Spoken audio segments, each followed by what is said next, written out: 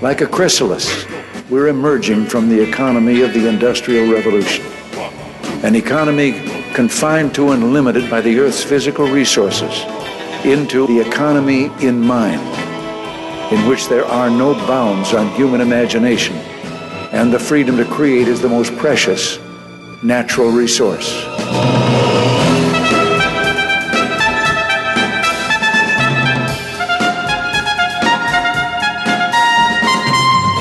Welcome to the Soul of Enterprise, Business and the Knowledge Economy, sponsored by Sage, transforming the way people think and work so their organizations can thrive. I'm Ron Baker, along with my good friend and VeraSage Institute colleague Ed Kless. On today's show, folks, we're honored to have Colin Rule, the president and CEO of Mediate.com. Hey, Ed, how's it going? Pretty good, Ron. How are you? Very well. Been looking forward to this. I know we had to reschedule Colin from a couple weeks ago or whatever, but he's finally here and been looking forward to this for a long time. I'll read his bio. Let's get him in. Colin Rule was the first employee hired by Mediate.com when he served as Mediate's first general manager in 1999. He founded OnlineResolution.com in 2000, one of the world's first online dispute resolution providers. He is the author of 2 books, Online Dispute Resolution for Business and The New Handshake, love that title, Online Dispute Resolution and the Future of Consumer Protection. He holds a master's degree from Harvard on conflict resolution and technology, and he served as a Peace Corps volunteer in Eritrea from 1995 to 97. Colin, welcome to the Soul of Enterprise. Thank you so much, Ron. And hi, Ed. Great to be here with the two of you. Well, we were introduced to you by Ronnie Deaver from his podcast that Ed and I appeared on, Evolving with the That's Times right. podcast. So thank you so much for doing this. I know I didn't do justice to your bio. So no, you did more than justice. Please. No, never do. Fill us in on your background. How'd you get here? Sure. Well, I was born a long time ago. No, I won't go that far back. I've always been interested in dispute resolution, and I'm also a nerd. So there was a long time when dispute resolution, mediation, arbitration really didn't have anything to do with technology. But I think I was telling Ed, I grew up in North Texas, and I ran a bulletin board out of my bedroom on my old Apple II.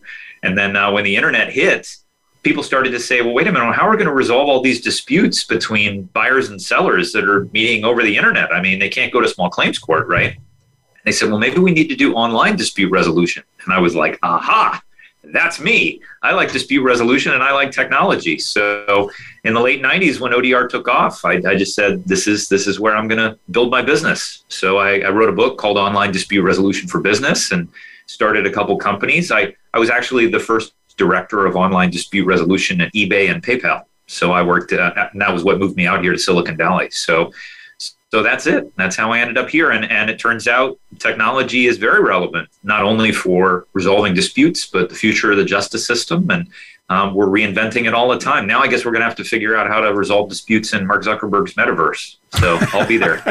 I just listened to a fascinating podcast about that. That does bring up a whole bunch of issues. Maybe we can talk about it. But, we had Daniel Susskind back on the show in 2016, and he wrote a book called The Future of the Professions. And in that book, Colin, he cited 3 times as many disagreements each year among eBay traders are resolved using online dispute resolution than there are lawsuits filed in the entire U.S. court system. That is right. And his dad, Richard Susskind, has been a leading thinker around how technology is going to transform the justice sector. He's been a good friend. I mean, I think the two of them have their hands around the truth. My old Texas grandfather always used to say to me, Colin, make me a promise. Build your business where the highway is going, not where the highway is. And I think it's very clear that we are digitizing our society. We are moving and the pandemic has accelerated that enormously. So, we have to, if you think about how much transformation has occurred in the last 20 years with social networks and iPhones and, Wi-Fi, I think that the next 20 years are going to be even more disruptive than that. If you look at artificial intelligence and you think about the metaverse and you think about quantum computing. So, we have to continually reinvent the way it is that we deliver the key functions of civil society, one of which is resolving disputes. People need to get fast and fair resolutions to any problems they encounter. And as we build this new online world that we're rapidly moving into, we better think long and hard about how we're going to be able to deliver those fast and fair resolutions. Excellent. Well, the growth of this sounds amazing. And explain to us the logistical differences and the mechanics. How does ODR differ from ADR? I mean, Sure. Do you need a lawyer? What are the logistical processes you go through in ODR? Yeah, I mean, it's a great question. I think eBay and PayPal are a great case study. As you said, we resolve about 60 million disputes a year at eBay the year I left, which is much, much more than the United States civil court system. And, we already know in face-to-face civil cases, only about 2% of those cases ever get in front of a judge. Most of them get resolved. But the challenge is any of us can pull our phone out and go swipe, swipe, swipe and buy something from anyone, anywhere in the world. And the challenge is if you buy an item from a seller in Argentina and it's shipped from France and the marketplace is based in China, well, what law applies? If I have a problem, where do I file that case? The justice system is entirely bound to geography. If you're a lawyer in Texas and you provide legal advice to somebody in Oklahoma, you can be disbarred. But the internet doesn't care about Texas versus Oklahoma or the United States versus Canada or even North America versus Europe. So we need to build a new justice system, one that works the way the internet works. Because if people are going to be buying all this stuff online, they have to know that if they have any problems, they get it worked out in a fair, transparent, and rapid fashion, or they're not going to move online. So that's why companies like eBay and PayPal and Amazon and Buy.com and Alibaba and Airbnb and Uber, they've all built their own redress systems. They all have resolution centers. They all have a way to resolve problems so that people don't have to go to the face-to-face justice system, because it just doesn't work for the new world we're moving into. Right. And you don't need a lawyer, right, for this? No. It's interesting because a lot of lawyers, when they hear me talk, they're like, wait a minute, how do I fit into this? Right. I still think that lawyers are important. But I do think that when we rethink the justice system, there's a whole notion of what we call decentralized justice.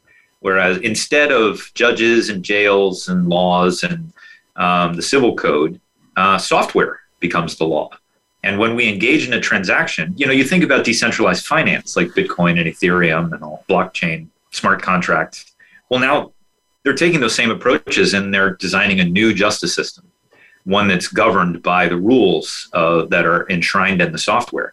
So you don't really have to figure out what jurisdiction applies. Ron, if you and I make a contract, we just create a little computer program called a smart contract and we drop it on the blockchain and we e-sign it and it's self-administering. So if a dispute arises, we can initiate an online dispute resolution process. Maybe it's an arbitrator, maybe it's a mediator, maybe it's an algorithm, maybe it's an artificial intelligence arbitrator. But we can resolve that case and then it's automatically enforced via software. That's probably where a lot of this is headed. Now, lawyers that say, oh my gosh, well, how do I fit into this? I'm used to going down to the courthouse downtown and arguing my cases in person. Well, there's still going to be plenty of that left. But I do think that lawyers are the ones who know how to build this new justice system.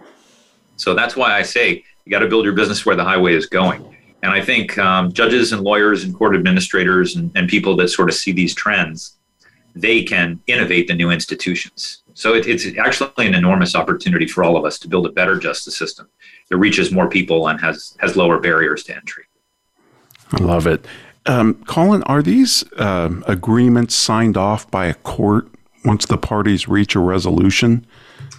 Yeah, so I worked, my company Modria that I started after I left eBay, we got acquired by a company called Tyler Technologies, which is based in North Texas. But Tyler is actually a multi-billion-dollar company that provides software to local governments.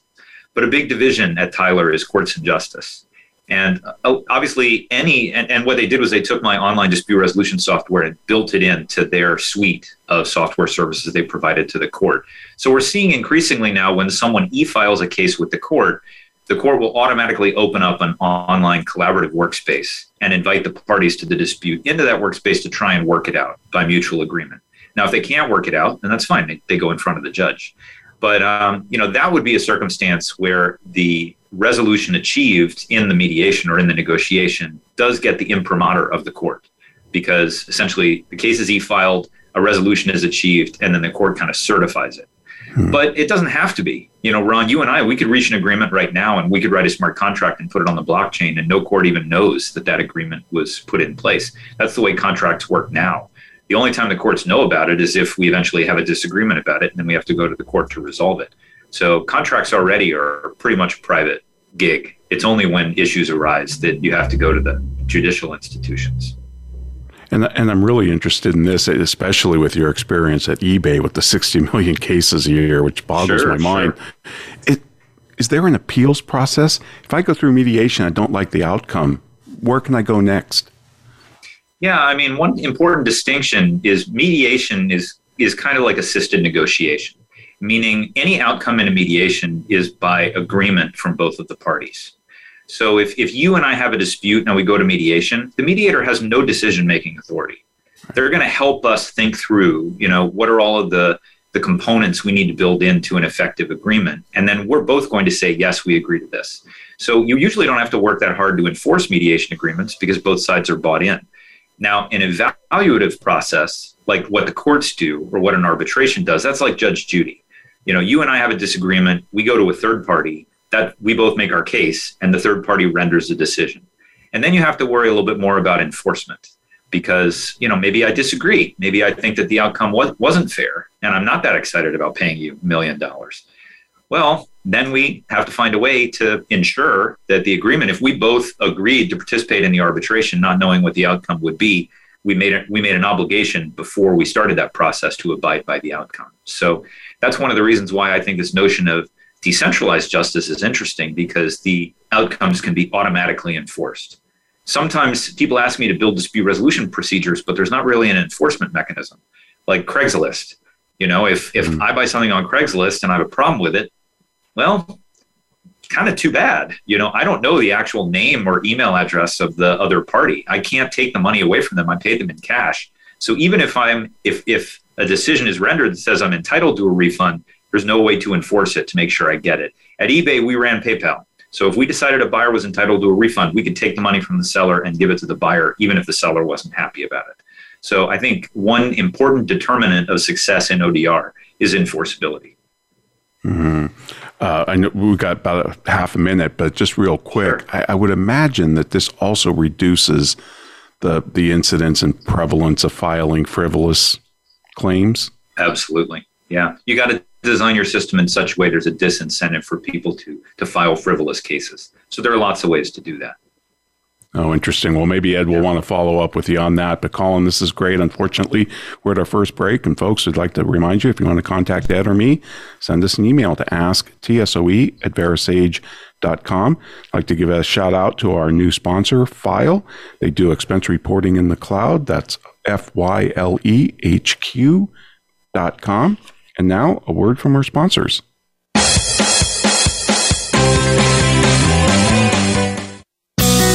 Be sure to friend us on Facebook. You can do it right now. Visit facebook.com/Voice America or search for us at keyword Voice America. Ron, let's take a minute and talk about our new sponsor, File, F-Y-L-E. We saw a demo of this thing, and it's really awesome. It really is. It allows complete flexibility. You can use any program to submit your expenses. I found that completely liberating. Yeah, and of course, it integrates with all of the accounting software out there. And they really nailed their pricing. They use a flat pricing system, so you don't pay for all your employees, only the ones that actually file their expense reports. Yep, so check them out at filehq.com. That's FYLEHQ.com. Sage provides accountants with compliance, reporting, and analytic solutions to do more for their clients. These solutions include education programs such as the Sage Accountants Network Client Advisory Service Program. This program delivers the tools to create, package, price, market, and deliver additional services to clients, increasing your profitability and delivering more value to your clients. Let Sage help you grow your business by visiting sageaccountantsnetwork.com. Have you ever read a book that changed your life? I sure have. Have you ever listened to an advertisement for a book so many times that you question the existence of God? Me too. Hello, I'm Greg Kite. I recorded the advertisement for Ron and Ed's book, The Soul of Enterprise Dialogues on blah, blah, blah, whatever. And 4 years later, we're all tired of it, especially me. But thankfully, there's a solution. For just $10 a month, you never have to hear my voice again. For a commercial-free version of The Soul of Enterprise, go to patreon.com/TSOE and subscribe now. Have you listened to so many of my ads that it's corroded your soul? I absolutely have. What if I told you that you could listen to my voice for an entire podcast? I'd say that approximately half of the podcast is actually my voice. Hello, I'm Greg Kite. And I'm Caleb Newquist. We're launching a new podcast called Oh My Fraud. Ron and Ed explore the soul of enterprise. Caleb and I explore fraud, which is more like the herpes of enterprise. Go to wherever you get your podcasts and download Oh My Fraud.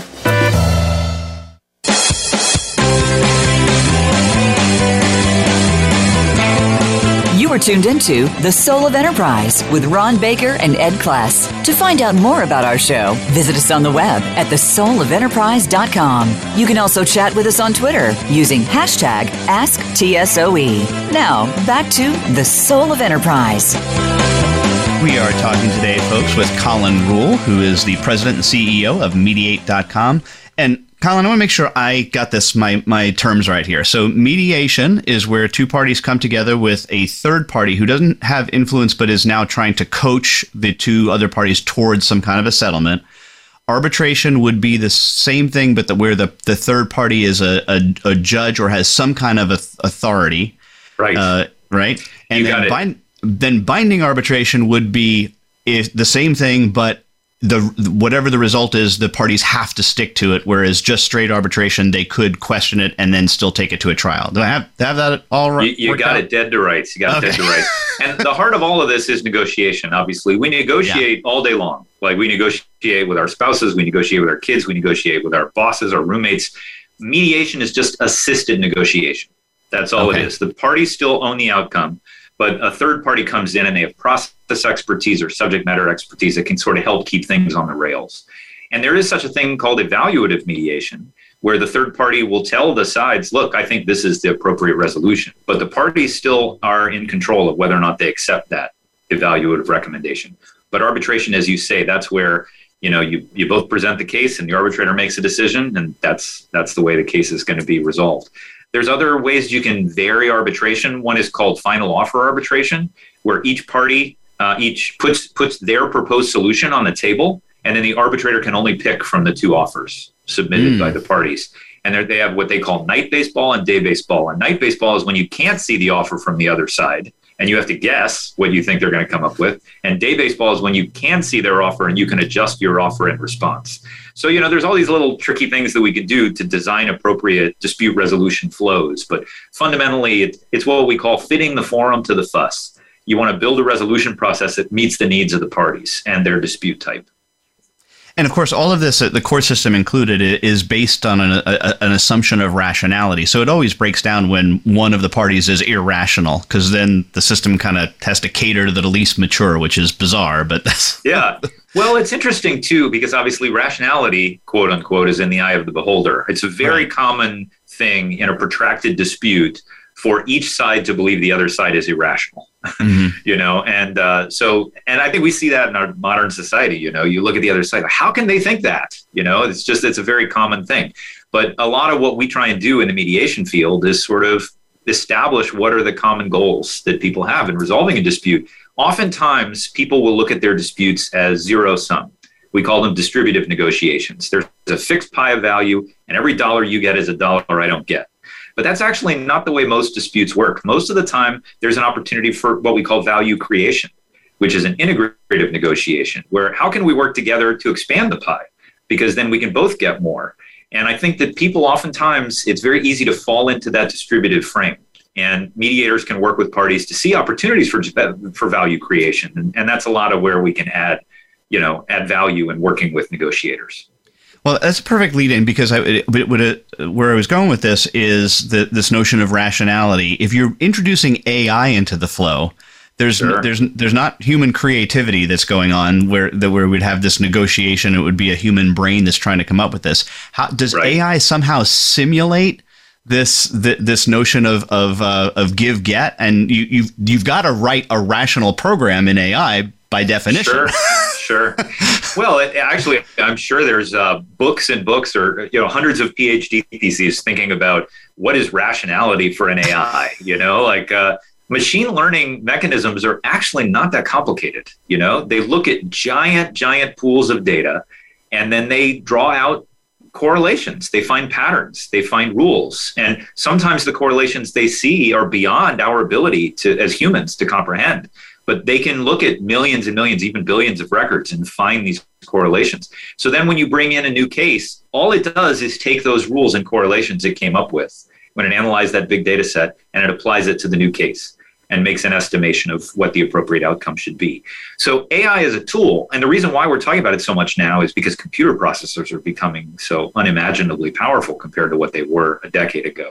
And they're going to continue to become more powerful now that we have quantum computing. So, and storage too.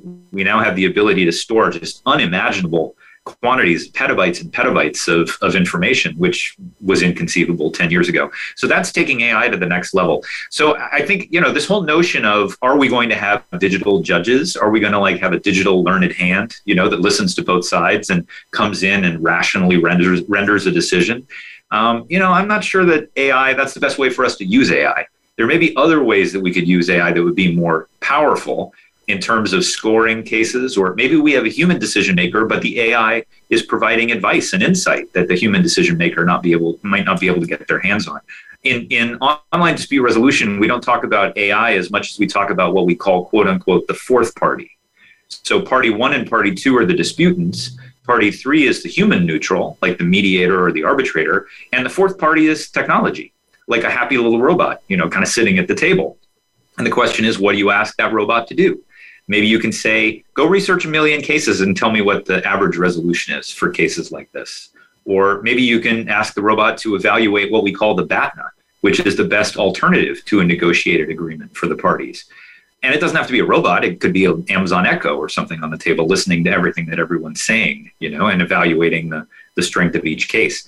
But there's no question that technology is going to play a big role in how we resolve our disputes in the future. We don't know exactly what that's going to look like, but AI, I think we need to be honest about what it can do and what it can't do. And, rationality to me seems a little bit more of a philosophical concept, as opposed to what can the tool achieve, Yeah. Well, we've had George Gilder on, and he talks often about if a computer program surprises you, it means it's broken. I love that. That's great. Because there should be a way to trace the steps in some way to say how did you get this answer, right? So that because it's a great point. And one of the things that we talk a lot about in dispute resolution and in justice, because I teach at law schools, we talk about procedural justice. We say the process is fair. And everybody can look at this process and say, yes, it's fair, it's neutral, it's transparent, it's impartial. Now, you can go through that process and you can get an outcome you disagree with. But you say, well, look, I know the process was fair, even though I feel the outcome is unfair. So I feel like there's justice in the process. The thing about AI is, as I said, some of what goes on inside an AI is beyond our ability to comprehend it. I read a study the other day that says they've shown millions and millions of X-rays of human hands to AIs. And now the AIs can determine the race of the person whose hand it is to 95% certainty. But doctors have no idea how they're doing it. You can't show an X-ray to a human doctor and say what race is the person whose hand this is. They don't know how they're doing it. But the AIs have gotten so much data that now they can see that correlation. So if we say to an AI, okay, decide our case for us, it may go through a process of applying rules that are beyond our comprehension. It may render a decision. So we don't know about the procedural justice of that. We only know about the outcome. And the justice of an outcome is very much in the eye of a beholder. I may say, wow, that guy got 20 years for that crime. That's too high. And someone else may say, wow, that's not nearly high enough. but there's no objective ruler that says that outcome is just or unjust other than our particular perspective. So that may be a challenge in integrating AI into the justice system, is we lose our grasp. The justice process becomes a little bit of a black box. So I'm sure that's something Daniel and Richard are thinking about right now for their next book. And where would you see the notion of, because you now bring up the criminal trial element into it as well, which I think is really fascinating. Sure. I don't know if we'll ever get to the point where we want as human beings some kind of an AI determining our guilt or innocence. So I don't know if we'll get away from juries, but certainly the sentence could be something that we would turn over to AI and away from a judge based on other case law and really what's the precedents that have happened before. Well, Ed, you put your hand right on it. There's actually a case that's going to the Supreme Court now. I think it's out of Wisconsin or Minnesota, and it's an AI company that provides sentencing guidelines to judges in criminal trials. So judges will decide that somebody's guilty, and then they use this computer program. They can put in the details of the offense and details about the offender, and it'll recommend a sentencing range. Well, the lawsuit was from advocates for offenders, and they said, well, we want to know why this program is recommending X, Y, or Z thing. And the company said, no, we're not going to tell you that because that's our proprietary data. So you can't look at it. So that's going to the Supreme Court to take a look at it. One of the things that's interesting is when judges first got access to this program, they only took the recommendation from the software about 50% of the time. But over time, and they got more confidence in the software, they started to take the recommendation 70%, 80%, 90% of the time. So we still have a human that's making the decision. But the AI has proven its accuracy over time and trustworthiness, and the humans are starting to rely more and more on the algorithm. So even though we have a human decision maker, it's only disagreeing with the algorithm about 10% of the time.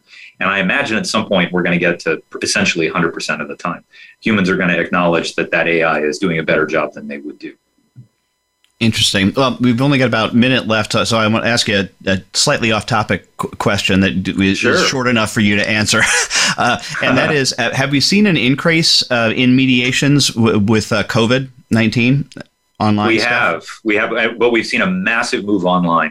I would say 90% of mediations were offline, face-to-face before, and now easily 95% are online. And I don't think we're ever going to go back to more than 50% being face-to-face. I was going to say, so you don't see it reverting back either. That's no, a little bit back when we get post, but I think the online's never going to go away now. All right. Well, we're up against our break. Want to remind you can contact Ron or me by sending an email to asktsoe@verisage.com. Our Patreon channel, patreon.com/TSOE, is available if you want to sign up for that. You can get commercial-free episodes as well as our bonus episodes that we put out weekly with our show as well. And that bonus episode and Patreon channel is sponsored by 90 Minds. Need a mind, get one at 90minds.com. But right now, a word from our sponsor.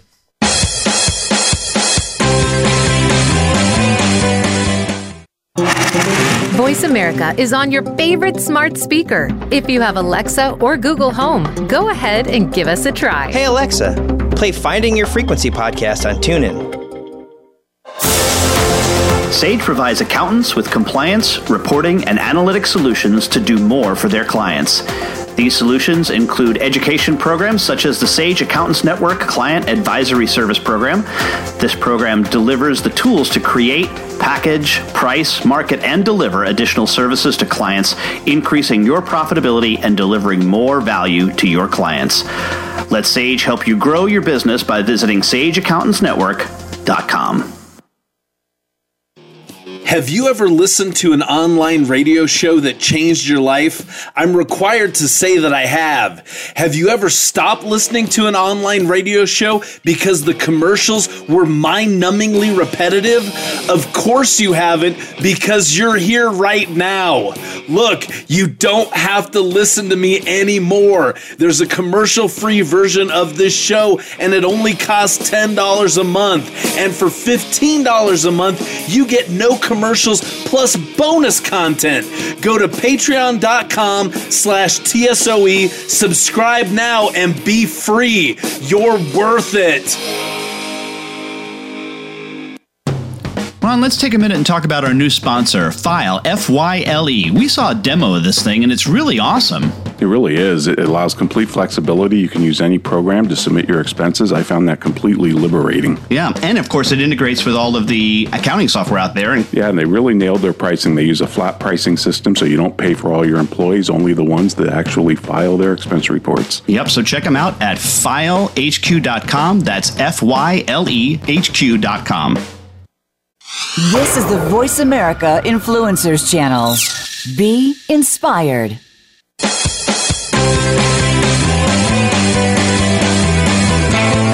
You are tuned into The Soul of Enterprise with Ron Baker and Ed Kless. To find out more about our show, visit us on the web at thesoulofenterprise.com. You can also chat with us on Twitter using hashtag AskTSOE. Now, back to The Soul of Enterprise. Well, welcome back, everybody. We're here with Colin Rule, the president and CEO of Mediate.com. And Colin, this is kind of a simple question, but what areas are covered by ODR? I mean, I get the impression that your folks work across a range of issue, IP, business, family law. Does it literally cover everything except maybe bankruptcy? Well, I would even include bankruptcy. I mean, the interesting thing is you made this connection before, Ron, which I appreciate, the connection between ODR and ADR. So ADR is alternative dispute resolution, and that's face-to-face mediation and arbitration.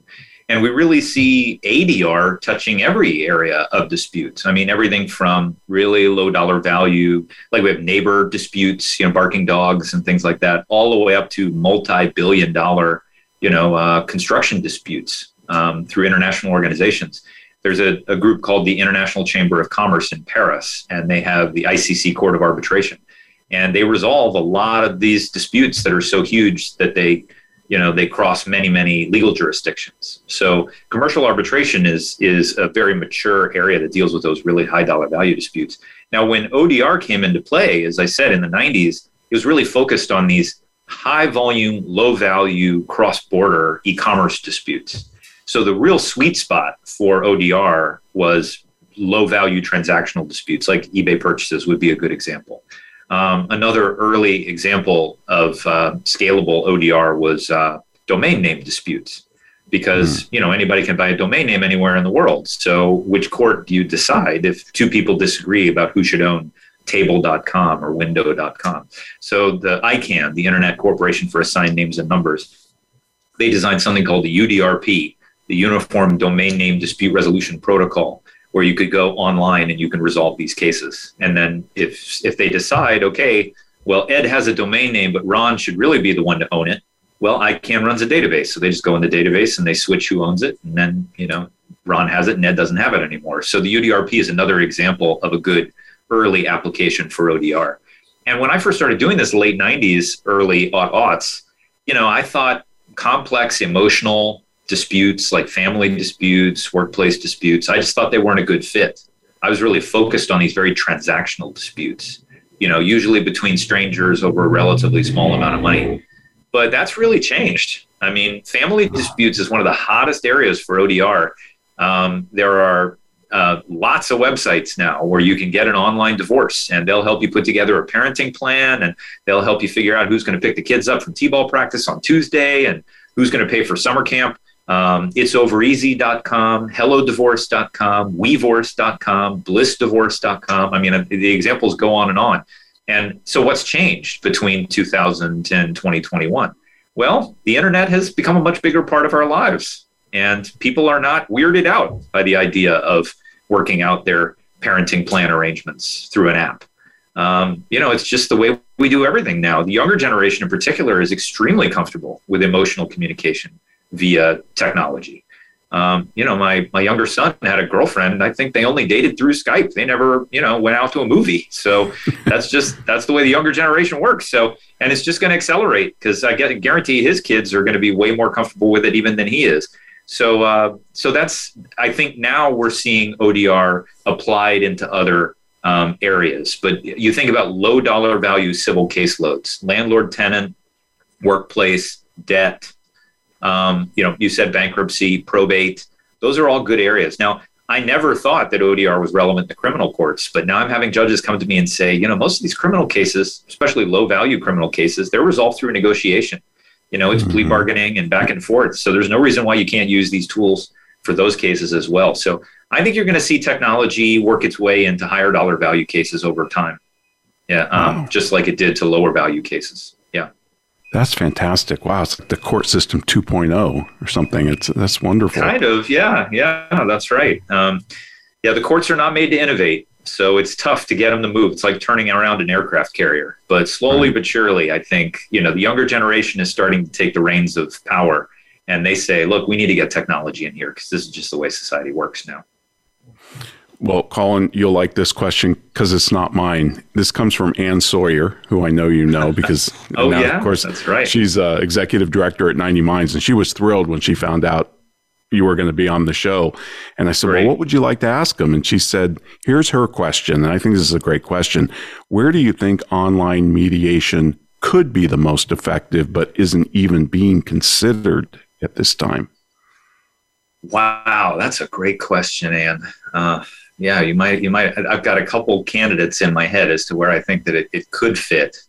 One, I teach a class at Stanford Law School, and at the end of the class, I often have my students say, where would you apply ODR and how would you design the system? And one of the areas that's very interesting to me, and a lot of my students have been writing about this, is video games.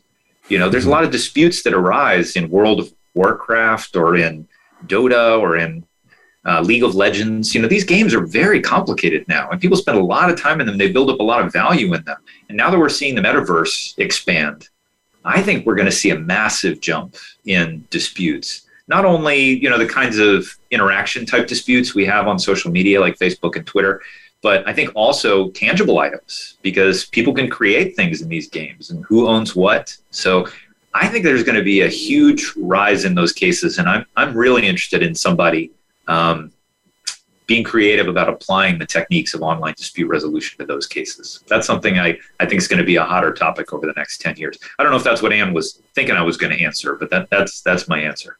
No, she was really curious what you were going to say to that. And we were talking about the metaverse before, and Cato Daily has a daily podcast, and they had a fellow on there talking about it. And he said, well, look, if you're in the metaverse and you create you create a piece of property and somebody comes and lights a fire next to it, is that arson in the metaverse? How do you resolve some of these property disputes that could come up, and even criminal disputes that could come up in these, augmented or virtual reality environments? It's fascinating stuff. Yeah. I did some work with a group called Second Life a few years ago. So, they say the future is already here, but it's just not evenly distributed. So, Zuckerberg's metaverse, this is not new. They've been messing around with this for a long time, but we spent a lot of time talking about dispute resolution in Second Life, because they said when someone created something in Second Life, they owned it. It wasn't owned by Second Life. It was owned by the person that created it. So there were a lot of IP disputes. There were a lot of property disputes. They were selling houses in Second Life for $1 million for a while, and if somebody built a house on the hill below you and blocked your view, you had a grievance, you had to work it out. So we were brought in to resolve some of those cases. I think that stuff sounds very George Jetson, futuristic now, but I think that's going to become more and more common as we move into this new online world we're building. So I'm excited to see it all come together. We'll see. Yeah. Ed always says he has not future shock, but future glee. You had mentioned to Ed the mediators being able to create value, not just this zero sum, you win, I lose type of thing. Right. Could you just give us a quick example of that? Yeah, there's lots of examples we use in trainings. The classic story is two sisters arguing over an orange. Who gets the orange? And they're fighting and fighting. The mom comes in and says, "What are you fighting about?" And one says, well, I want to make a pie. I need the rind. I need the zest. And the other one says, oh, well, I wanted to get some orange juice. It's like, okay, you're arguing over one thing, but you each want different components of that one thing. And that's a story to illustrate the principle of integrated decision making. But there are lots and lots of ways where, the two of us, if we're business partners and we're arguing over who's going to get what share of the sale of the company. And then we say, oh, wait a minute, maybe there's another asset. We can go find another buyer. If we add in these other assets, that gets us more money. There's lots of ways to expand the pie. And unfortunately, human nature it's very easy for us to get locked into a certain, like, this is the frame, and we just have to divide this value. I don't know if you ever saw the movie Beautiful Mind about Richard Nash, but he actually got famous for something called the Nash equilibrium, which is where two negotiators, they reach a point where neither side is willing to make an additional concession. But there's a better outcome out there but they can't get to it because neither of them are willing to make another concession. So there are ways that technology can jump over those Nash equilibria and push you out to the Pareto optimal frontier where you actually deliver more value to both sides. And so and algorithms can help with that. They can get insights into the values of different negotiating partners. And the negotiating partners don't want to put all their cards on the table because then you see all of your leverage in a negotiation. But if you share that information with a computer, it can say, well, here actually is an outcome that delivers more value to both of you that you never would have imagined because you weren't willing to fully disclose all of your negotiating leverage. So that's, maybe that's another example of how the fourth party can get us to better resolutions. I love it. Tell us about the mediators themselves, Colin. Are they in all 50 states? Do they do this full time? Sure. Well, there's so Mediate.com, we're the largest community of mediators in the world. And I think we've got about 30,000 mediators in our directory. Wow. But that's only a tiny slice. I mean, there's mediators in every country around the world. And there's examples of mediation going back to Mesopotamia and ancient Rome. I mean, these techniques are nothing new. So, it's interesting to talk about mediators who is often drawn to this work. Because there's many different personalities that end up as mediators. Oftentimes people think of mediators as kind of the kumbaya, well, let's all hold hands. But, there's a lot of people. There are hostage negotiators that deal with very tense situations. There's labor management negotiators that, do mediation on the front lines of strikes, where violence is always a risk. There's gang intervention mediators who try and get in the middle of violence, at 3 a.m. on a Saturday in a tough neighborhood. They actually go out on the streets and try and stop violence from escalating.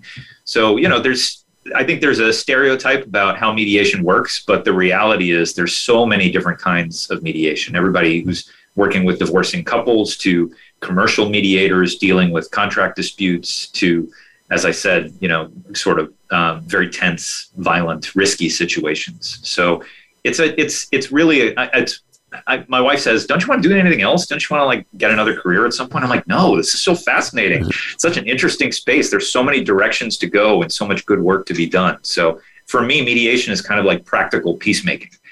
Peacemaking seems kind of diffuse up in the clouds, but mediation is very specific. You can learn how to do it. You can get good at it. You can go find disputes to engage with. So it's a lot of fun. It's a great community to be a part of.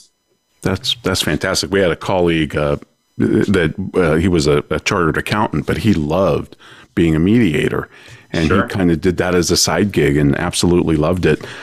Real quick, we've only got about a half minute.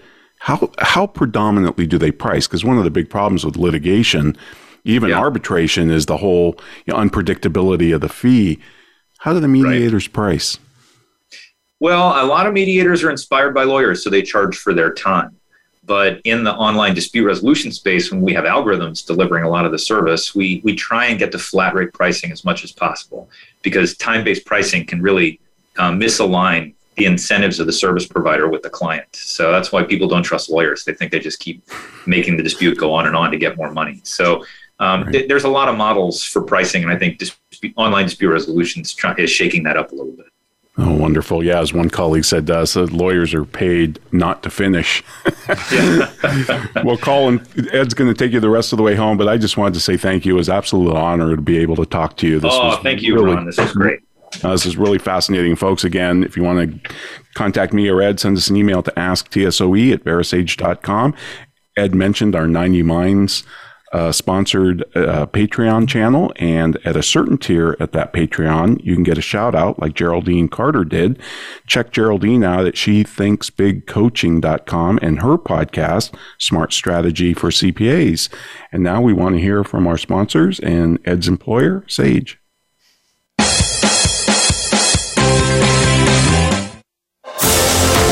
Sage provides accountants with compliance, reporting, and analytic solutions to do more for their clients. These solutions include education programs such as the Sage Accountants Network Client Advisory Service Program. This program delivers the tools to create, package, price, market, and deliver additional services to clients, increasing your profitability and delivering more value to your clients. Let Sage help you grow your business by visiting sageaccountantsnetwork.com. Ron, let's take a minute and talk about our new sponsor, File, F-Y-L-E. We saw a demo of this thing, and it's really awesome. It really is. It allows complete flexibility. You can use any program to submit your expenses. I found that completely liberating. Yeah, and of course, it integrates with all of the accounting software out there. And they really nailed their pricing. They use a flat pricing system, so you don't pay for all your employees, only the ones that actually file their expense reports. Yep, so check them out at filehq.com. That's FYLEHQ.com. Have you ever been so annoyed by a commercial for a $5 ebook that you were willing to pay $10 to never hear it again? I sure have. Hello, I'm Greg Kite. Over the last several years, you've come to hate me, and I hate me too. By now, you know that for $5, you can get a copy of Ron and Ed's book. What you might not know is for twice that much every month for forever, you can stop hearing me plug Ron and Ed's book, which totally makes sense, like the Diamond Water Paradox. Go to patreon.com/TSOE and subscribe today. Please, for the love of God, make it stop!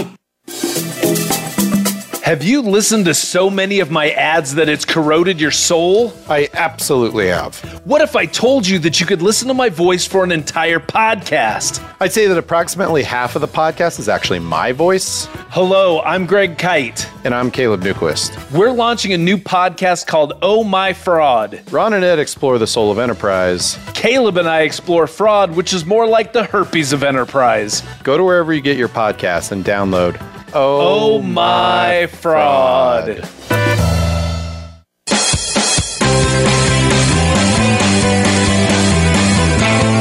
You are tuned into The Soul of Enterprise with Ron Baker and Ed Kless. To find out more about our show, visit us on the web at thesoulofenterprise.com. You can also chat with us on Twitter using hashtag AskTSOE. Now, back to The Soul of Enterprise.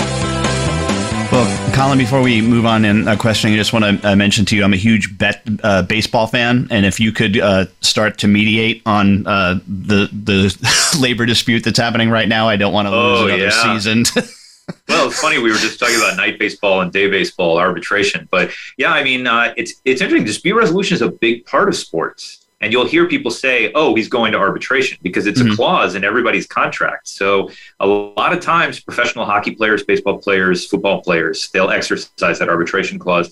And the Olympics, too, all those disputes with biking and bicycling and Olympics, it's all resolved through dispute resolution because it's not subject to any one jurisdiction. So it's interesting. That whole area of sports arbitration is fascinating. Yeah, I think one of the things that's at play right now is that the players want to be able to go to arbitration sooner than they have in the past. Right. Because the salaries of Major League Baseball players have not gone up as much as like football and basketball players. So that's one of the sticking points. So it's labor arbitration. Yeah. Well, I have some good friends that do collective bargaining. And that's interesting, too. Like the Federal Mediation and Conciliation Service and National Mediation Board, they do the Pilots Association with United. And then it's not like you're negotiating your contract with your employer. It's like all of you collectively are negotiating this agreement. And there's a lot of moving parts. So that's a situation where you're never going to get 100% resolution. It's always a moving target. So it's a lot more about conflict management and just trying to keep the relationship between labor and management productive and make sure that everybody feels like they're getting a fair shake. It's interesting. I saw Starbucks they did the union vote that passed. I think it was in New York State. So, these conflicts, they're not going to go away. You can't wave a magic wand and say, okay, everybody's going to be happy now. We've gotten the magic distribution of resources. Nope. A week later, you're going to have conflict again. It's just the human condition. We have competing interests.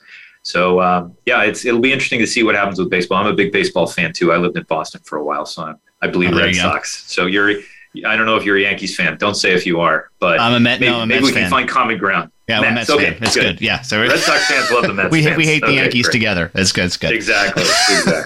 On that, though, one thing that was also in, I believe, the Susskind book is a website called donotpay.com. I don't know if you're familiar with them. I am. And they started out as how to dispute your, I think, traffic violations. But now they've expanded out. They'll even, it's one of the things on their website now is sue anyone.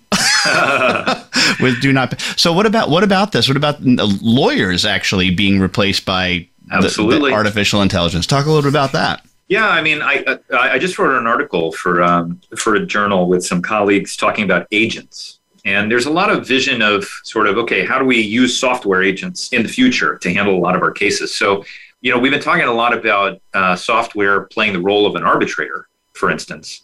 But one of the things that's interesting is if we go to a software program like Do Not Pay and we say, okay, I got this ticket, I didn't deserve it. And then Do Not Pay collects all of our information. What was the meter number? When did you get the ticket? Do you have a picture of it? Why do you think so? They gather all this information. And then that software program goes off and fights on your behalf. So they'll file an appeal. They'll pursue it. They'll try and get the ticket canceled. And they do it for a percentage of the money that you get back, in essence.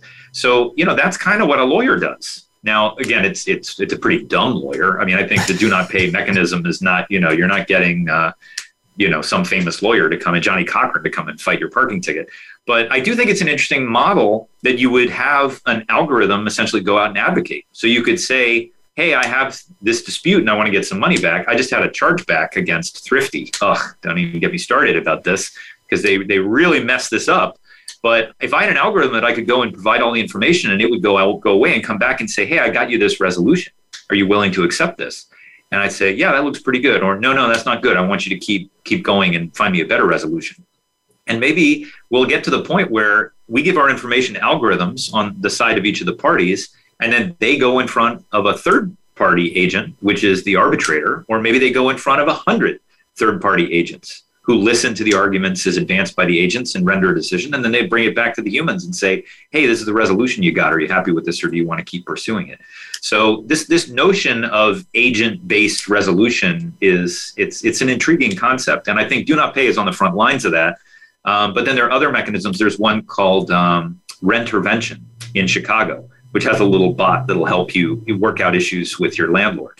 It's not going to take your landlord to court, but it'll write letters for you, and it'll send emails to the landlord on your behalf to try and see if you can find a agreed upon settlement for, back rent or disputes over security deposits or things like that. So there's going to be a lot of these agents out there working with us alongside fourth parties, trying to help us get to yes. And agents of agents. I mean, it sounds very much like David Friedman's machinery of freedom, where in the future we have less and less government intervention and more agents acting on our behalf for it. Absolutely. And this is where subscription pricing comes in, right? Is that we will have to subscribe to these different agents if we want to resolve these disputes and just be perpetually subscribed to them. Yeah, I mean, the model in Europe is very interesting because a lot of people have legal insurance. So just like you pay for health insurance, you have legal insurance. And if you ever have any legal needs, you need a lawyer to file a divorce or, get some money back, you essentially the legal insurance company assigns you a lawyer and they go do the work for you. But all of the risk is pooled. So it's not like you don't pay anything for legal costs for 5 years and then you have to pay $100,000 to a lawyer to go handle your case. Instead, you pay $100 a month. And if you ever have any needs, it's covered. And the interesting thing about that is the legal insurance companies have an incentive to resolve these disputes as efficiently as possible because, they're not getting paid hourly. If this turns into a $100,000 expense, they just used up all of the premiums that they ever charged you. So that's a model that we could look into, pooling the risk around these disputes. And then there's an incentive to be as efficient as possible. We see the courts now, they'll pay $5,000 to administer a dispute over 2 years. It's only worth $500. And how does that make any sense? Why they should just take the $500 and pay off the disputants, and then the state saves $4,500. But we don't think about it that way. We don't think about it on a cost-benefit basis. I think legal service bureaus that are dealing with maximizing value to low-income litigants, they do think about it that way. How can we get as much bang for our buck? But the courts don't think about it that way, and that's a big challenge in trying to get them to innovate. No, ask Jesse Smollett about the court cases. I think the case was resolved yesterday, and I think he owes $150,000 in court fees. There you go. That's right. Some crazy number. So, well, Colin, this has been so fun to have you on. We'd love for you to come back. I've got a whole list of questions about like international and China and how that all fits in. Oh yeah, we'll do that next time, Ed. Yeah, well, absolutely. But thanks I'm for not the great ask you about questions. China with 30 seconds to go. China, right. thumbs up. There's my answer. Yeah. Well, okay. Excellent. Really appreciate you being on. All right, Ron, what do we got coming up next week? Next week, Ed, we have economist Michael Munger back for a third time. All right. Outstanding. Well, I'll see you in 167 hours.